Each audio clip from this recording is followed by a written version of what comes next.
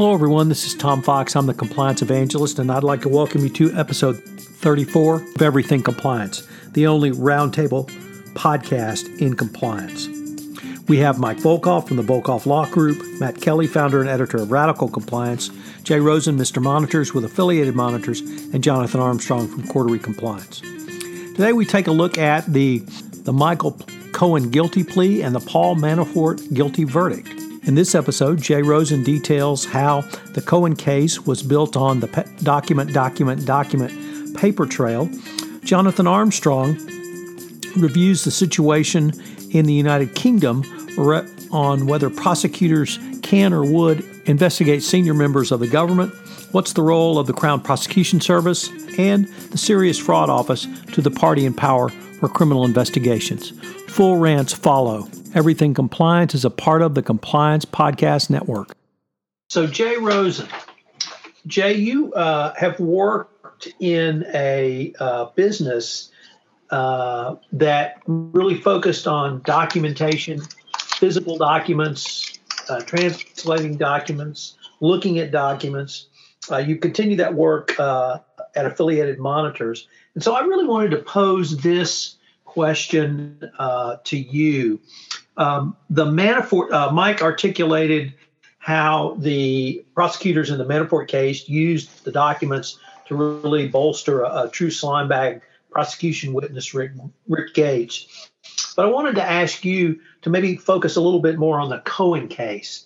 And from what you've been able to see in the public record, how were the documents used to either follow the money in a money trail or really demonstrate the falsehood of the payment records generated both by Cohen and the Trump Organization?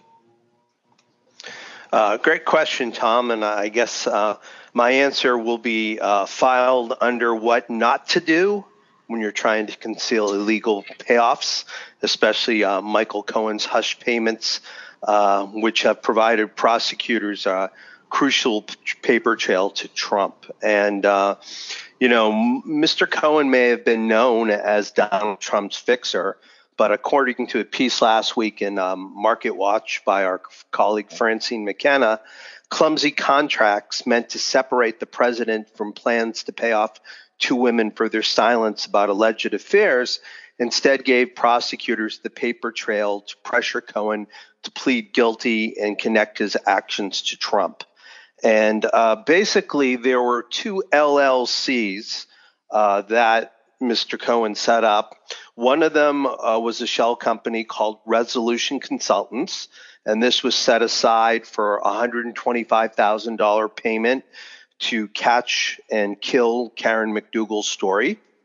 And the second one that was set up was called Essential Consultants, LLC. And that amount of money was about $131,000 that Cohen withdrew from his own home equity line of credit. And that was supposed to be the money to pay off Stormy Daniels. So now we've got two shell corporations that have been set up. They've paid out approximately $130,000 each. And now Cohen has to go back to the Trump Organization and find out how can he set up a semi-legal way for him to get paid back from the money that he put out there. So part of the problem is a little bit of the greed here, because besides being reimbursed for that money, he wanted to have it grossed up by the Trump Organization to take care of any tax implications, and then he got a bonus. So you can actually see this paper trail that he's leading. And then there was an email from someone, one of the executives in the Trump Organization, that said, please pay from the trust post to legal expenses, and that these payments were going to be spread out over a multiple month period. The thing that Cohen tried to do was to minimize the amount of paperwork that was out there, but then he probably was his own worst enemy, because at one point here, in addition for wanting to get remunerated for the $130,000 payment from his bank account, he also put in for a $30 wire fee transfer. So really what happened was is a very convoluted way for him to get paid.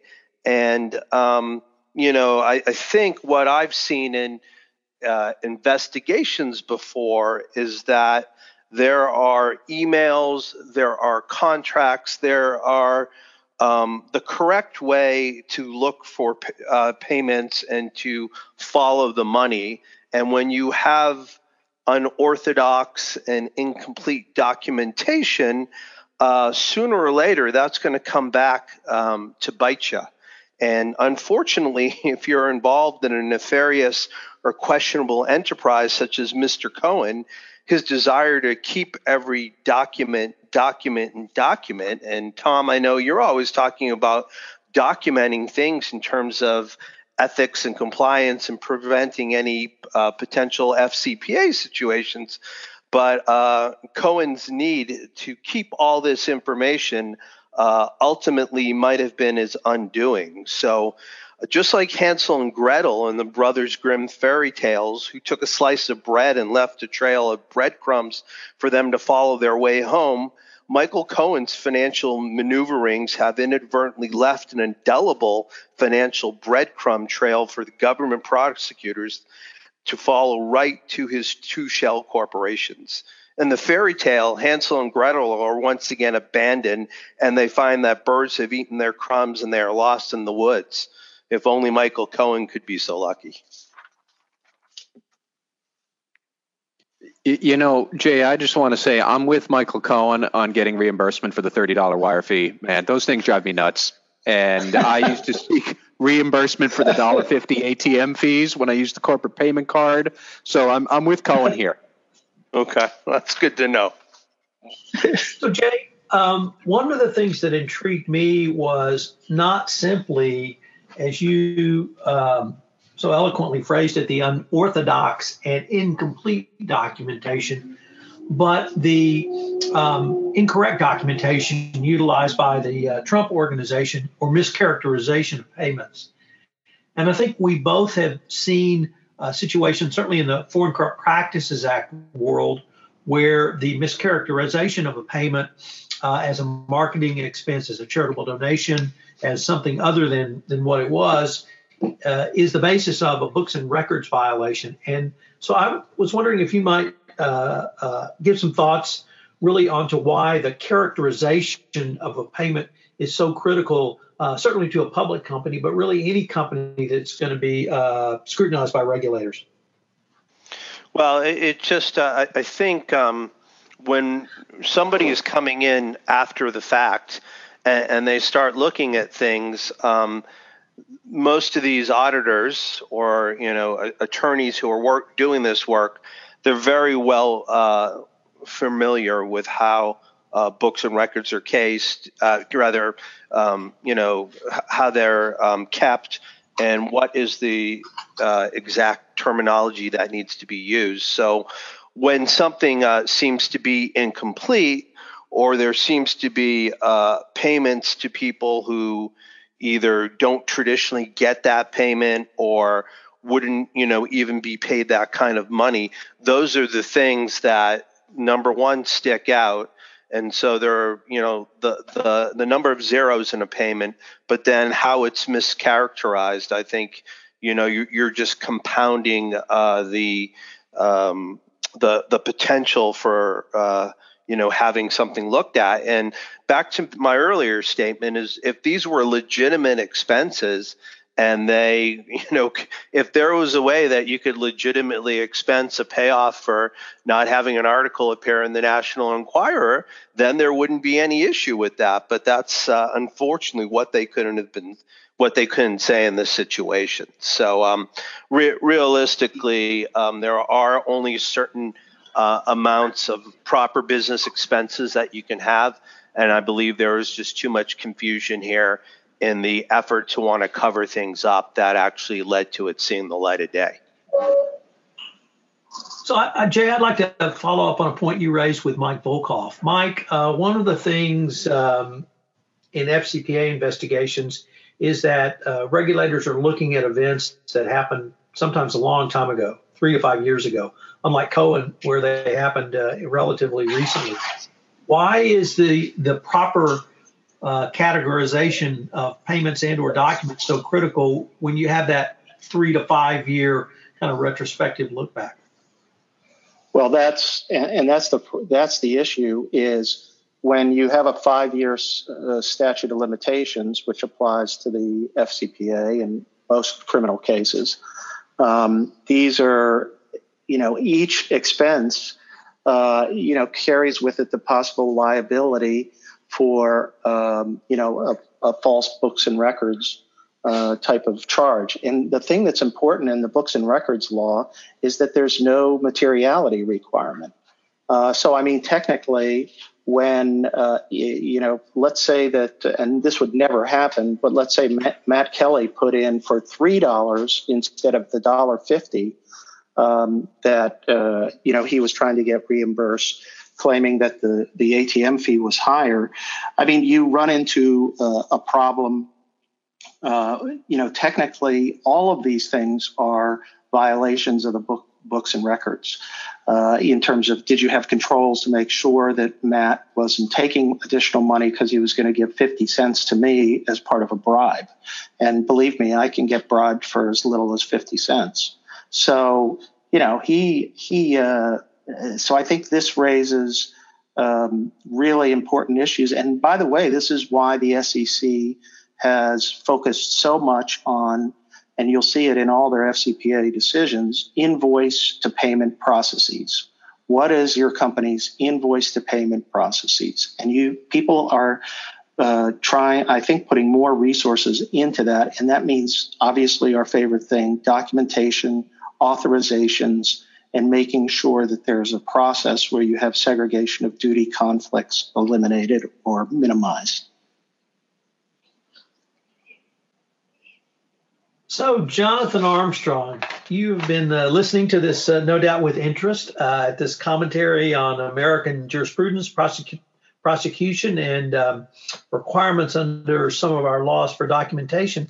But, Jonathan, the question I really wanted to explore with you today is there's much discussion, as you've heard in the U.S., about whether prosecutors should or even can investigate the president, his family, and his inner circle for their actions prior to the time they became or elected. And what I wanted to ask you is there anything analogous in the United Kingdom? So, for instance, if a United Kingdom or a British prime minister and his or her, I suppose, team were engaged in such blatant corruption, could a UK prosecutor investigate such corruption?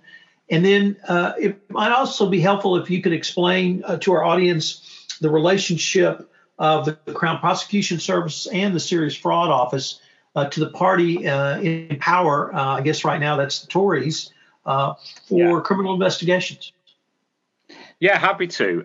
One of the things I thought we could maybe spend just 2 minutes on is, obviously there is nobody on this podcast that is interested in this, but back in 1988, I studied legal history under Professor Mark Ockleson, who was one of the leading lights in legal history. So apologies to Professor Ockleson if my memory has faded. But I think the first thing that we need to remember is that impeachment is something that the US Constitution is inherited from England and Wales. But impeachment was there for a very, very specific reason. And the reason was you could not prosecute a lord, and only lords could try other lords. So it was literally a trial of one by one's peers, so a peer of the realm. So impeachment was there because you, in the early days at least, couldn't try a lord. And as you will know, Tom, the first impeachment proceedings were brought in 1376 against Lord Latimer, and the last impeachment proceedings in the UK were in 1806 against Lord Melville. And that, I think, accords with my theory that it was really a process for the Lords rather than the Commons. You'll remember by, I guess, about 1600, our Houses of Parliament had split into the Commons and the Lords. Few differences, because as those avid Poldark fans will remember, and I know it's our aim to do compliance and Poldark, the Lords at the time effectively chose the commoners, chose people from their area to go into the House of Commons. And the reason for this is that there was obviously then two separate processes, if you like, impeachment for the nobility and regular criminal trials for commoners. And as a result, we've always had these two different systems until, as I say, the 1800s, when impeachment went. And that went effectively because lords could be convicted just as everybody else has. And we've obviously seen many high-profile cases since. Lord Archer, for example, Thatcher's right-hand man in some respects, being one of them. In the UK Constitution, you obviously can't prosecute the Queen, but you can, theoretically at least, prosecute the Prime Minister. Why I say theoretically is, as you say, we have this distinction that the Crown itself brings prosecutions, but effectively they're brought by the Director of Public Prosecution. And traditionally, the DPP is not a political appointee. So, for example, the last DPP but one, Keir Starmer, went into politics after his DPP-ship, but that's relatively unusual. They tend to be career prosecutors, usually, sometimes defence counsel, who are very autonomous.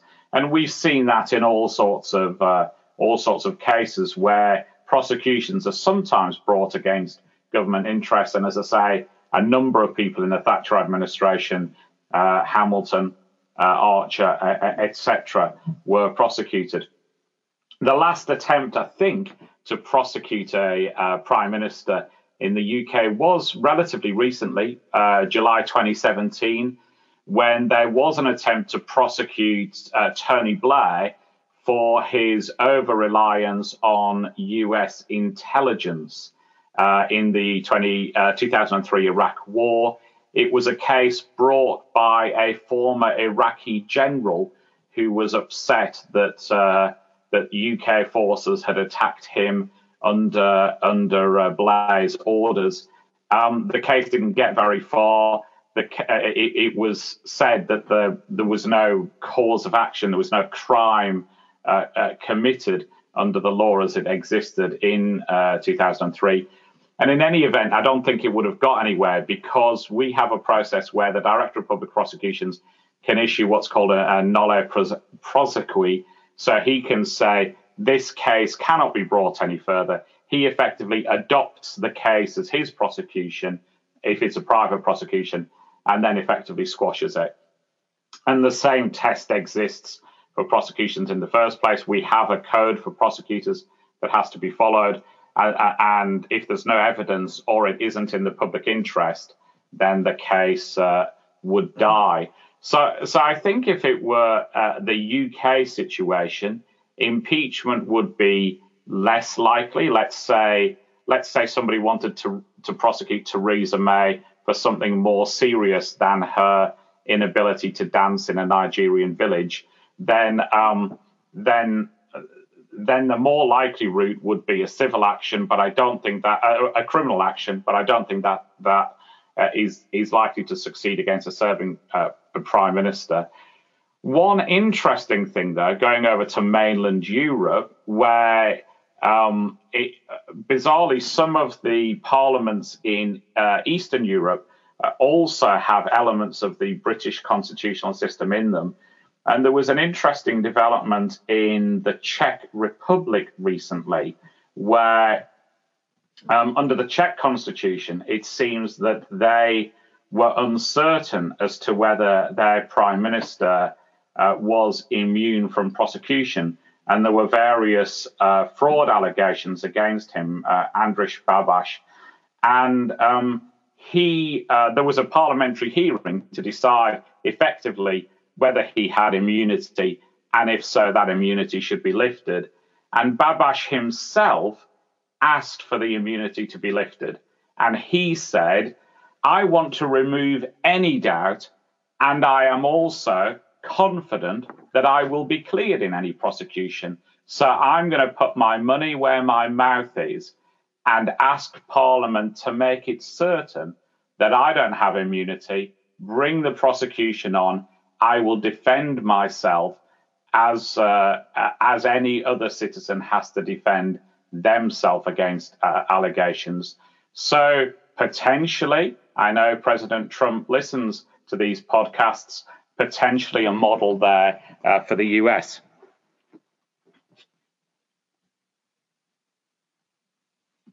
Well, I had really not thought of either President Trump listening to this podcast or the European model being adopted by Donald Trump in any way, shape, or form. Jonathan, could you explain a little bit about the structure of the Serious Fraud Office and how it relates to really any of these things we've been considering? Yeah, I think at the moment that's a watch this space. As you know, the new director of the SFO has just assumed office early. She has in the past said that she effectively would support or would not object to a more of an amalgamation of the SFO with the separate system that exists for regular crime. But how we have it in the UK presently is things like bribery, things like fraud can be prosecuted either by the CPS, the Crown Prosecution Service, working with the police, or alternatively by the Serious Fraud Office if it meets the SFO's criteria. So basically it has to be serious. Most of the cross-border stuff is handled by the SFO, but not exclusively. Some of the Bribery Act prosecutions have been brought by the CPS. There's an investigation, some charges just laid today in connection with soccer/football that seem to have an international element, and those charges are brought by City of London Police, who'll be working with the CPS on the prosecution. So in practice, how it works is that if there's a borderline case, generally speaking, the SFO will liaise with the CPS. And obviously, a lot of complaints go in through the SFO, which are passed along to the CPS if they're regarded of a more minor nature. But we have a parallel system currently. The SFO's effectively a one-stop shop for prosecutions. It has its own investigators, forensic accountants, a spanking new computer system, etc. The CPS always work hand in hand with the police, and the police would do the investigation. So, Jonathan, you mentioned the new director of the SFO, Lisa Osofsky, and noting appropriately she's an American. Leaving that anomaly aside, do you see her as really moving to a different model of prosecution? Is it really watch this space? And then why would an American be appointed to head the SFO? I think they're all great questions. I think it probably is watch this space at this stage. I was at an event with the retiring director, and there does seem to be some elements of mystery about it. She was unable to take up her appointment, we were told, once she had got the job, because there was some professional conflict that prohibited her from taking up appointment straight away. And then she was meant to be starting on September 3rd and did actually start on August 28th. So there are a few unanswered questions really about her appointment, and there's obviously a number of rumors about all sorts of situations as to whether she was or was not the first choice, and whether other people were the first choice and were conflicted or had professional issues, which meant that they couldn't take up post. So it is watch this space. I think the SFO's announcement is not in any way verbose. It's 2 lines, and we haven't had any speeches from her. Equally, we haven't had any sort of parliamentary process like you might do in the US, where there might be a congressional hearing of some sort. With the data protection regulator, we had a pre-appointment hearing where there was the chance to understand her views on various aspects, but we haven't had that in this case. So it is still watch this space, really. So I guess the other thing is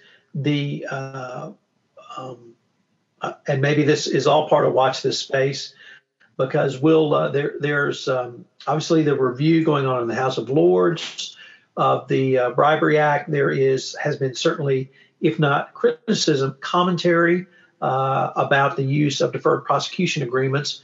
Do you really think kind of all of that's up for grab right now, at least for review? I personally would suspect not. I think my view would be that there probably haven't been enough DPAs to get any metrics on whether they're working or not. I think a number of us would like to see more clarity on the discount that you get for a DPA. I think there's a lack of incentive in many respects to take a DPA over the other options. And most of the DPAs that we've had so far have been somewhat odd, for various reasons, because there was a corporate deal that people wanted to rush through, or because cooperation was offered to a corporation that hadn't self-reported. So that opened up the possibility of a deal. A corporation that was effectively in liquidation did a DPA, presumably to protect the parent company. So there's not been really a regular DPA as yet. So I guess it's too early to say whether they're in jeopardy or not. Obviously, there were people who objected to the DPA system and the McDonald'sization of the fight against bribery and corruption when, before they were introduced. And those people, I guess, will still be on the sidelines heckling whilst not providing any better options. Jonathan, one kind of final question. One of the things that always struck me extraordinarily positively about both Director Green and his predecessor was that people like yourself, other solicitors in the city, barristers, could simply pick up the phone and call David Green and ask for an appointment. And as the prior director as well, I don't want to say an informal relationship, because certainly there was recognition of the title and role that the directors held, but there was an openness that typically you don't see here in the United States. Do you anticipate that tradition would change? Yeah, again, I'm not so sure. I think that the early days of the Green regime were, I think he was regarded as being less approachable than in later years. And I think, to his credit, he did reach out to people a bit more and was more willing to answer questions. I mean, particularly, in my personal opinion, post Rolls-Royce, I think that there was even a change in body language at events. But there are some in the SFO, and people who attended one of the SCCE events in Europe will know exactly what I'm talking about. There are some in the SFO who have refused to answer any questions about anything at all and would only read pre-prepared speeches. And I know this is going to sound unkind, but not even read them very well. And I'm not sure that does the office or the office a sense of good in a way. I think it's important for prosecutors particularly those that are trying to encourage cooperation, to get out around the city and meet with people and not be seen to be a pushover, but be seen to be available for open and honest discussions about things. The other challenge, of course, that the SFO has at the moment is a number of unhelpful things that have happened. One is the undermining of, or the perceived undermining of privilege in the ENRC case. And the other is encouraging people to have HR people lead bribery investigations so that the SFO isn't hampered by a lawyer asserting privilege. They're unhelpful things to say. As I said in my earlier remarks, some of the stuff we do in England and Wales goes back to 1376. Privilege is about the same age. And, if the system has worked broadly for ballpark, 700 years, then why is this hurry for the SFO to change the rules in 2 or 3 weeks or months? And the difficulty with that, of course, is back to Mike's very early comments about juries. We have, I think it makes it more difficult, not less, than to get prosecutions against people involved in bribery if it is perceived that the prosecution has tilted the playing field in their favor, particularly by undermining privilege, which is a cornerstone of our legal system. So that is something that it would be good if the new director spoke out quickly and definitively to say that her office will not undermine privilege as the previous regime had been perceived as doing. Does that count as my rant for this week? It wasn't my planned rant, but... No, you still get a rant. That's a great segue because, gentlemen, I'd now like to move to rants. Mike, you got a rant for us today? Yeah, and this is not so controversial, but it really just bothered me. I thought the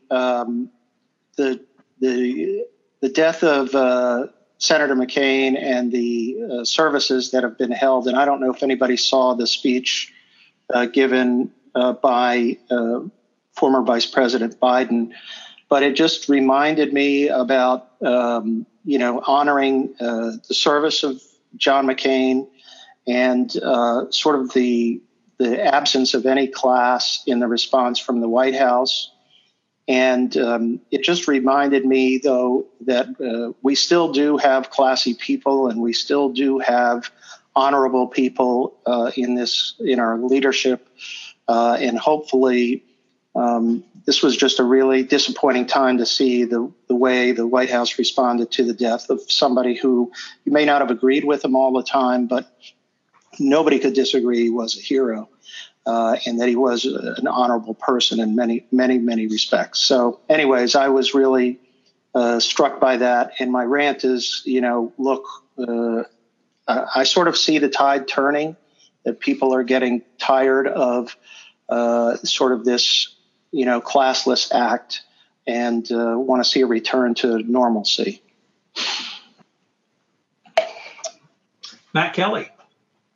Yeah. All right. So I'm going to step away from politics for my rant and complain about Bird. That is the online scooter rental company that has been trying to sweep the nation. It is basically like a self-rental of electric motorized scooters. And their big shtick is that these scooters, you can leave them anywhere when they come into your town. You can leave them on the street. There is no particular docking station. You use an app to locate a scooter by GPS, and then you can ride it a mile or so to whatever appointment you might have across town. Cheaper than Uber, better than maybe the bus if it does not work, and more cost-effective than driving. Great sales pitch, right? Well, here's my complaint is that Bird has taken to invading these communities without really asking the community in advance, that, do you have any concerns about us doing this? And this is near and dear to my heart because one of the very first places Bird decided to approach in the United States was Cambridge, Massachusetts, where I live. And early in August, suddenly we started seeing these scooters all over the place. And it led to this miniature wave of outrage because Bird has no particular plan for what about liability if a Bird rider hits a pedestrian. These scooters can go 15 to 17 miles an hour. That is like getting hit full force by somebody running at the speed of Usain Bolt. I would prefer not to do that. What about if they are just littering things, littering up the sidewalks? Or can they be on the sidewalks? Should they be in the street? If they should be in the street, do they need turn signals and brake lights? And these are all questions that cities have, that states have. Bird does not have any answers. It is especially near and dear to my heart because Bird has basically said this is a new piece of technology and we should be embracing it. Well, I stepped out of my house one day and I saw a Bird scooter on the sidewalk in front of my neighbor's house. Now, it was just there, lying around. When I see an object that looks abandoned on the street, I do not think it is new technology. I consider it trash and I threw it into the gutter. The mayor of Cambridge actually dispatched DPW crews to drive around town and seize the Bird scooters. So this lasted for about a week, and then Bird graciously said that they would take back all of the scooters, including the ones that were in the city impound lot. But you can't do this. You can't just waltz in to a city, and I'll give an even more useful, I think, not cute political point, is there was a bike sharing service that was funded by Chinese investors that came into a city just to the south of Boston and Cambridge. Another one where you put the scooters wherever they are, or put the bicycles wherever they are, and then the investors pulled the plug.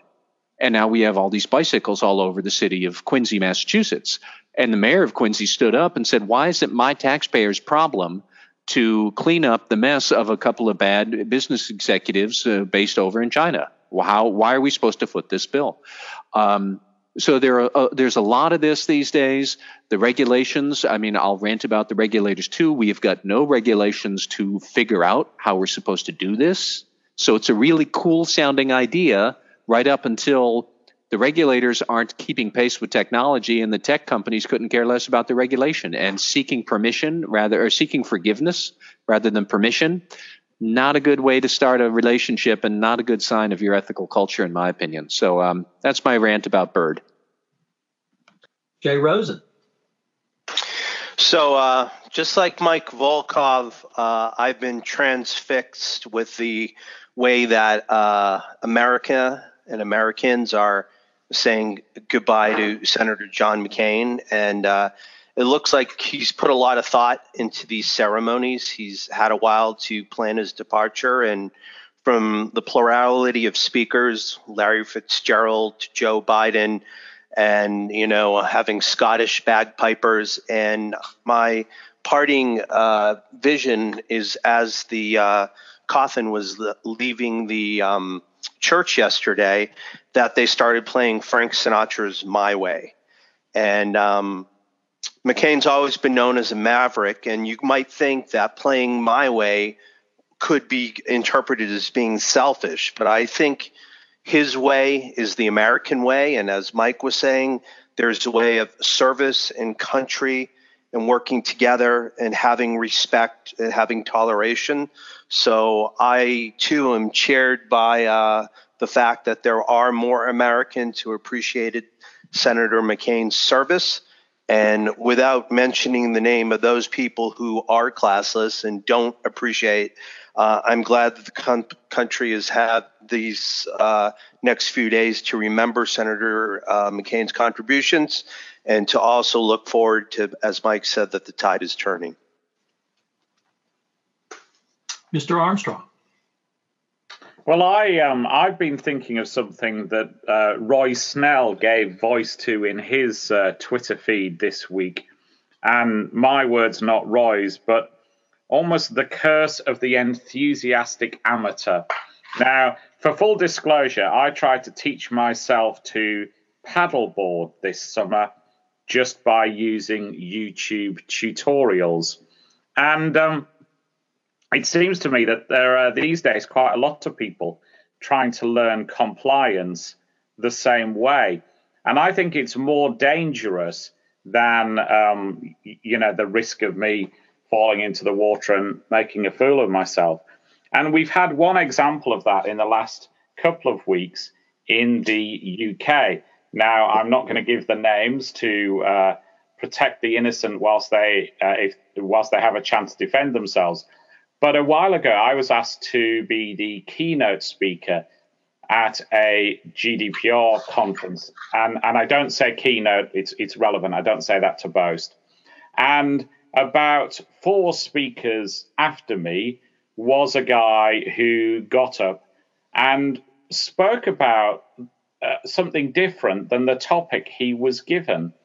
And some of his talk was wrong. And it was quite embarrassing because I was still at the conference and he would keep looking to me and say, as Jonathan will confirm, and nodding. And occasionally I had to say, well, not strictly true, or as a slight upgrade. I was genuinely trying to be polite about it. Then I was quite surprised to see something from this individual on social media saying that he was the keynote speaker at this particular conference. Surprised because I think I was billed as that and he wasn't. And then the plot thickens in that this particular individual then announced that he was writing a book. And the book appeared with a foreword by our data protection regulator, saying that this guy had been at the forefront of data protection advocacy for many years. Now, one individual I was mildly suspicious, but one individual who was quite upset has made various FOI requests, etc., and established that this particular individual was involved in marketing until about a year or 18 months ago, when he decided that GDPR and compliance were profitable things to do. And he went on the lecture tour, published the book, and secured a foreword from the regulator. Now, unfortunately, things have started crashing down a little. It seems that the regulator doesn't wish to share details about the evidence that she had to endorse the book. The publishers are investigating complaints that entire sections of the book, I understand, were cut and pasted from other publications, and the book and reference to it have been removed whilst this investigation continues. Now, for the interests of fairness, of course, this investigation might work out that this individual is absolutely a peer of the community and that the allegations against him are unfounded. But it seems to me this illustrates what Roy was saying in his tweets, really, about the dangers of taking people at face value. Often we see in the compliance community people who pop up from nowhere, a little bit like whack-a-mole, stick their head above and tell us that they're the expert in something. And sometimes we just stand back and ponder. And maybe it's time that, like this particular guy has who got a bee in his bonnet and made FOI requests, maybe every now and then we've got to hit the mole on the head and call it out, because otherwise other moles spring up and we're going to be taken over by the enthusiastic amateurs who, in this case at least, seem possibly to have done real harm. So I'm reminded of the maxim that how do you determine if someone's an FCPA expert? You ask them if they can spell FCPA.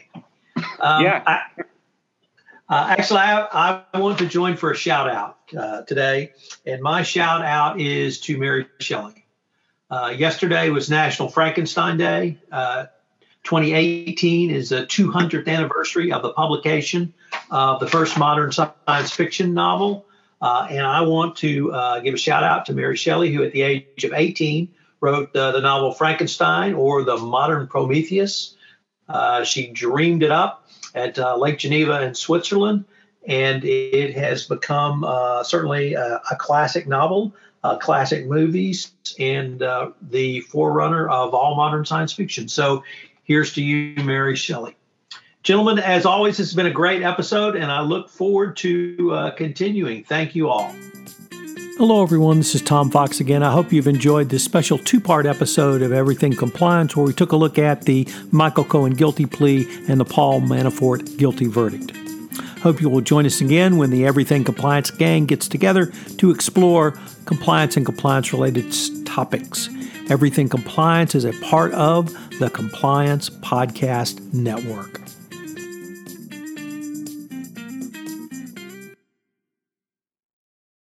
This podcast is a part of the C-Suite Radio Network. For more top business podcasts, visit c-suiteradio.com.